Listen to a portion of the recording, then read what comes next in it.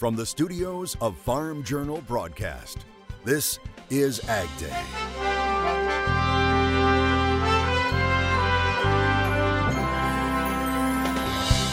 It's supposed to be a time of celebration, but the holidays can be downright hard sometimes on the farm. That's a heavy mental load that many people don't give significance to. One farmer's important message: is grass-fed beef really more climate friendly than traditional beef? What one study says folks are overlooking, as two members of Congress call for an investigation into the fertilizer industry. So if there is collusion, if there's antitrust, he can suggest action to the FTC and to the Justice Department to take action through lawsuit. But where do prices stand after the recent roller coaster ride? The latest right now on AgDay. AgDay, presented by Pioneer. What's next happens when the name on the cap matches the power of one's purpose. Pioneer. What's next happens here. Good morning, I'm Tyne Morgan, coming to you from our Kansas City studios. Clinton Griffiths is still on assignment. Two members of Congress are calling for an investigation by USDA into concentration within the fertilizer industry. Republican Senator Chuck Grassley of Iowa and Democratic Senator Tammy Baldwin of Wisconsin are set to introduce the Fertilizer Research Act of 2023. AgDay's Michelle Rook joins us. Michelle, fertilizer prices have been on a wild ride the past couple of years. That's true, but fertilizer prices are well off record highs, and some market analysts believe that the run-up was tied more to global supply and demand versus wrongdoing in the fertilizer industry, and that the legislation may be too little, too late.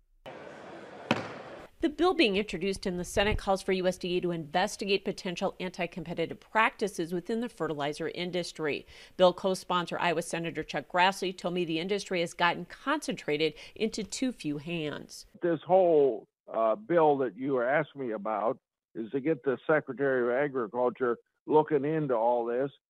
So if there is collusion, if there's antitrust, he can suggest action to the FTC and to the Justice Department to take action through lawsuit. One fertilizer expert says while he appreciates the congressional attention to fertilizer prices, the market has somewhat corrected the problem, with values down sharply from the record highs 18 months ago. Overall, a lot of the high price situations we've been dealing with have largely been solved. And you look at things like urea, it's down, I think it is urea, UAN, and potash are all down 60% from where they were at the high. I think phosphate's closer to 40.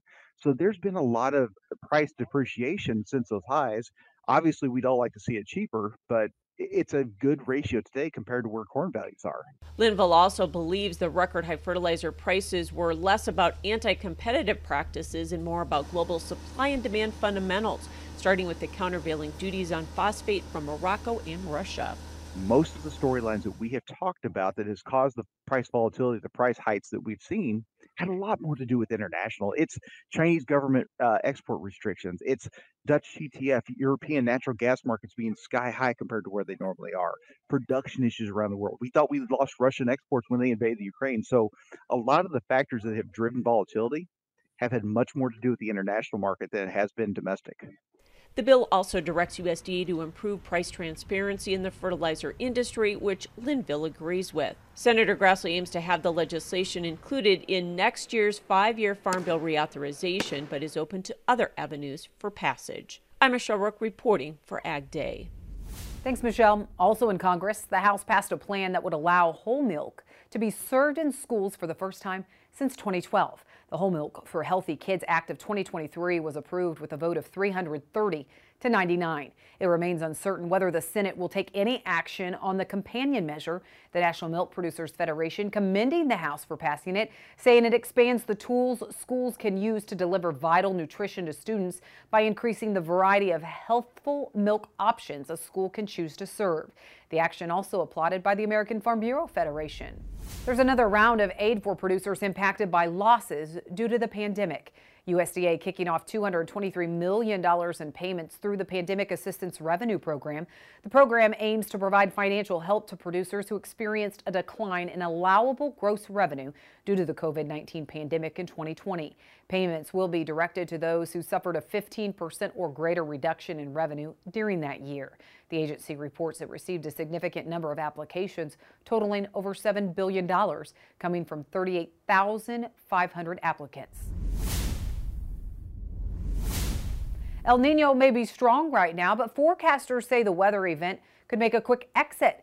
NOAA forecasters saying there's a 54% chance this El Nino event will end up historically strong, even potentially ranking in the top 5 on record. But looking ahead, they say it's likely that it will end and be neutral conditions that will return as early as April. That's a month earlier than they predicted during last month's forecast. And some areas of the country continuing to pick up some rain and snow today. Meteorologist Martin Lauramore has more. Yeah, White Christmas is, it's looking a little bit difficult for most of the nation, especially northern plains and out toward the Midwest, where we look at the temperature outlook on their 8 to 14 days. This is right around that Christmas time.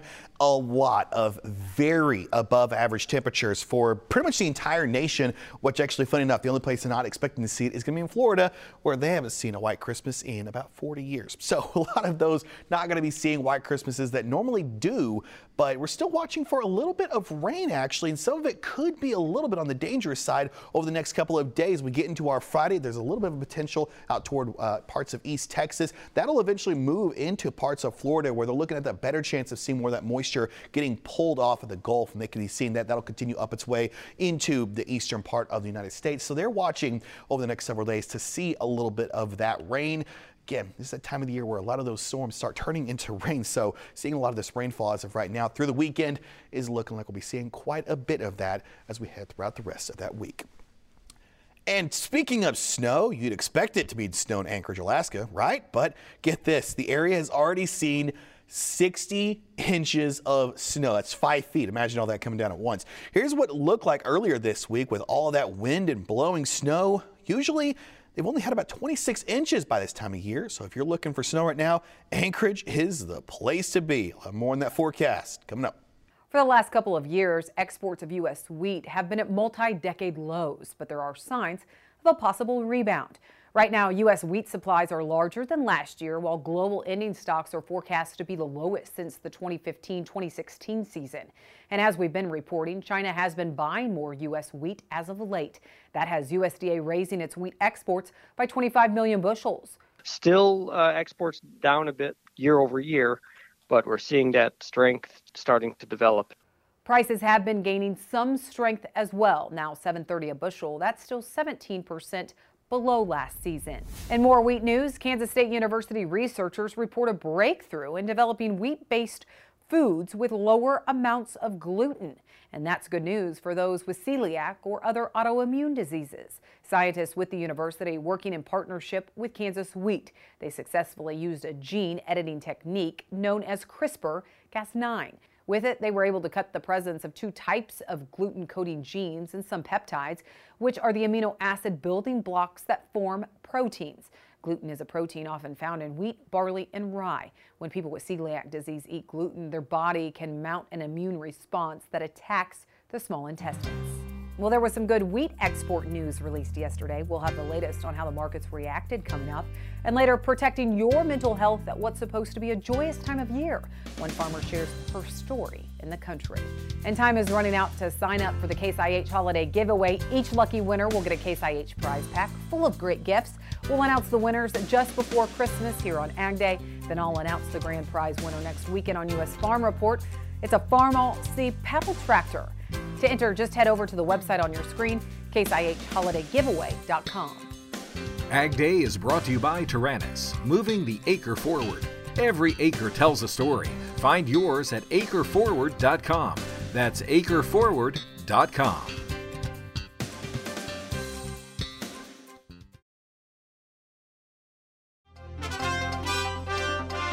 Some good export sales news released on Thursday, including a marketing year high for wheat and a flash sale of more than 14.5 million bushels of soybeans for unknown destinations. But corn and soybeans only made small gains. Michelle Rook is back with more in Markets Now.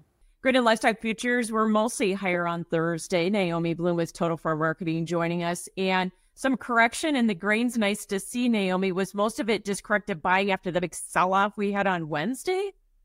Well, I think it was a little bit of that, but the market also found some momentum on decent weekly export sales for corn, beans, and wheat.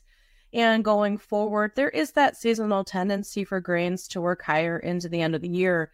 Market finding a little bit of support from the Fed yesterday, keeping interest rates unchanged. And because they did that, that actually put a little bit of lower pressure on the dollar. And as you know, a lower dollar for agricultural markets is a good thing. It makes our exports competitive on the global scene.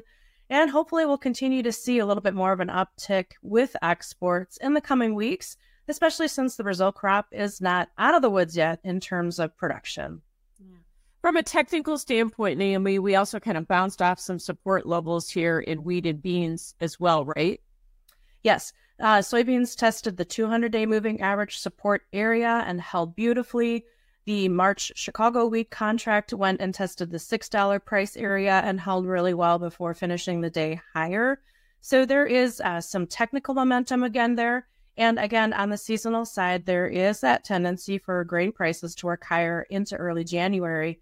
In fact, for March corn, 16 out of the last 16 years, the market has worked higher after the December WASDE report into January, with the average rally being 47 cents. So we'll see what kind of a rally we can get this year, if there is one. We're looking to see if there's any fresh news on the horizon in terms of export demand, or maybe we'll get some news from the Biden administration regarding corn ethanol use for the aviation industry. That would be a nice shot in the arm for demand, and we'll see what they have to say. All right. Lots to watch as we get into the end of the year. Thanks so much for joining us, Naomi Bloom with Total Farm Marketing. And that's Markets Now. We'll have more Ag Day coming up. Your next piece of equipment is on MachineryPete.com. Search equipment from dealerships across the country to find what you're looking for. Only on MachineryPete.com.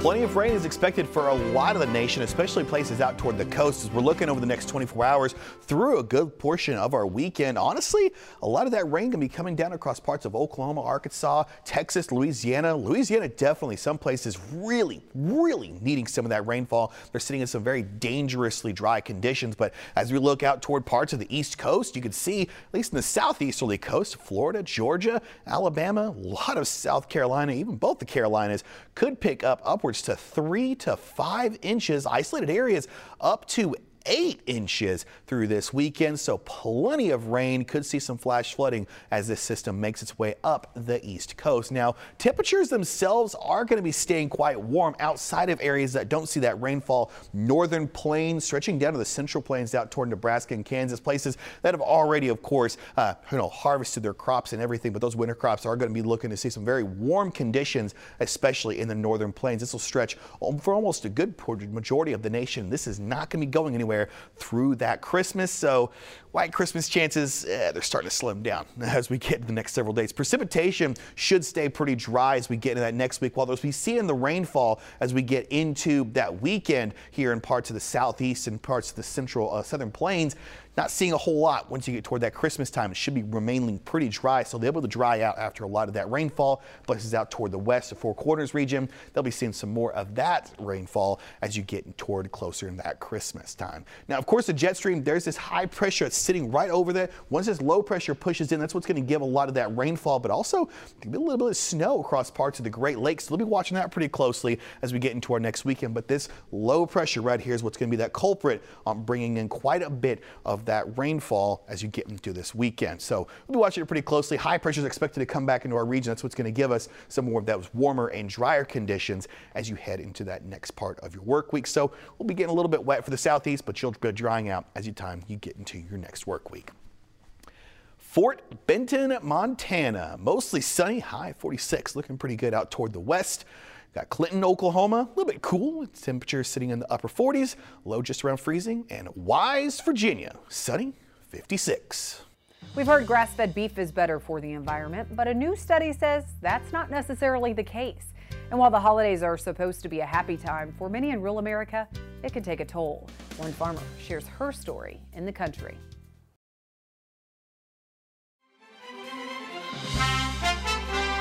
A new report says grass-fed beef isn't more climate-friendly than traditional grain-fed meat. The study was conducted by the Food and Agriculture Division at the Breakthrough Institute. It was based on reviews of 100 beef production operations across 16 countries, including the U.S. Researchers comparing the relative carbon footprint of grass-fed beef, where cattle consume grass and forage, with grain-fed beef produced in feedlots. They report beef from pasture-finished operations, which rely more on grazing, produce 20% higher greenhouse gas emissions. They say they also have a 42% higher carbon footprint than beef from feedlot operations. The study says that to accurately assess the carbon footprint of beef production, land use impacts must be considered. And train riders in New Jersey have quite a tale to tell about why they were delayed after a bull ran onto the tracks in Newark. No one was hurt, but police say the bull was eventually corralled near a fenced-in area. At this point, it's unclear where the bull even came from, but a local animal sanctuary has recovered it and is now caring for the animal. And the winner has been announced for this year's National Corn Yield Contest. And it's another record. The National Corn Growers says David Hula of Charles City, Virginia, achieved a new national record yield of a whopping 623.8439 bushels to the acre. Let that sink in. That surpasses the previous record of 616.1953 bushels per acre, which was set by Hula back in 2019. But this isn't the first time Hula has topped the yield charts. This marks his 12th national high yield victory and his 5th world corn yield record. Congratulations again to David.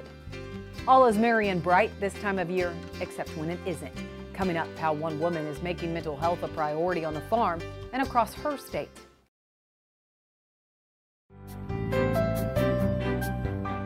The holiday season is supposed to be a time of joy. However, it can also be a difficult time. That's why it's important to take care of your mental health. This week in Louisiana, Agriculture's Neil Melanson talks to a farmer who is doing just that while also helping out other farmers. In Tangipahoa Parish, Coy and Katie Corkin are pulling up to do their farm chores. The couple raise cattle here near Amite, and like most farmers in their area, they had trouble with this season's drought and heat, selling off most of their herd this summer. The drought, it made it to where the grass, was completely done, and we had to buy more feed to feed our cattle. Water was an issue, like watering the cows. As well as growing crops that we normally would. So it's been a real burden, not only on us, but for everybody in the community. Both Coy and Katie have off-farm jobs. He's a state trooper, while she is the executive director of the Louisiana Rural Mental Health Alliance. Katie says while the jobs provide them with financial stability, many in rural Louisiana are dependent upon a single source of income. She says on-farm stress has taken its toll this year as a result. In town at the local sale barn, there was trucks with trailers of cows for miles because people were having to sell off their cows. And that was truly impactful and devastating because this is a way of life for people out here. And that really hit home, and it was really sad. Katie knows all too well how difficult it can be to talk about mental health issues. She says her personal struggles have helped to give her insight into what people go through. Having depression and anxiety, I never knew that that's what that was until, I was diagnosed, because you often don't realize what these feelings are and why they are persisting. And so here on the farm life, worrying about the weather, worrying about financial stressors and the debt load that farmers and ranchers often face, that's a heavy mental load that many people don't give significance to. That's why she spends her time in Baton Rouge advocating for better policies and laws related to mental health. One of the biggest issues that we're working on is for Medicaid patients. They have up to 7 options for a Medicaid plan, and providers don't want to have to deal with 7 different plans because they each have their own rules and policies, and so that's an extreme burden that most small providers in rural areas, they can't take on that load, which means they can't see more patients, and the same obviously goes with private insured as well. Winter can be a tough time for those struggling with mental health, even without disasters. Katie says the most important thing people can do is reach out and connect with others. I do believe that the stigma is lifting around mental illness and mental health issues because people are starting to talk about it. I know I talk about my issues with depression and anxiety because I want others to know you're not alone. Like, even though I might smile and look like a person that doesn't have something, you never know what somebody's experiencing on the inside. And so the more we talk about it and the more we tell our stories, that gives people the chance to tell their story and to know that they're not alone. Such important information. Thank you, Neil. And thank you, as always, to our friends at This Week in Louisiana Agriculture. Well, if you or anyone you know is experiencing a mental health crisis, dial 988. Even if you think it's not serious, there are people willing to talk. That's all the time we have this morning. Thank you for watching. For all of us at AgDay, I'm Tyne Morgan. Have a great weekend in Farm Country.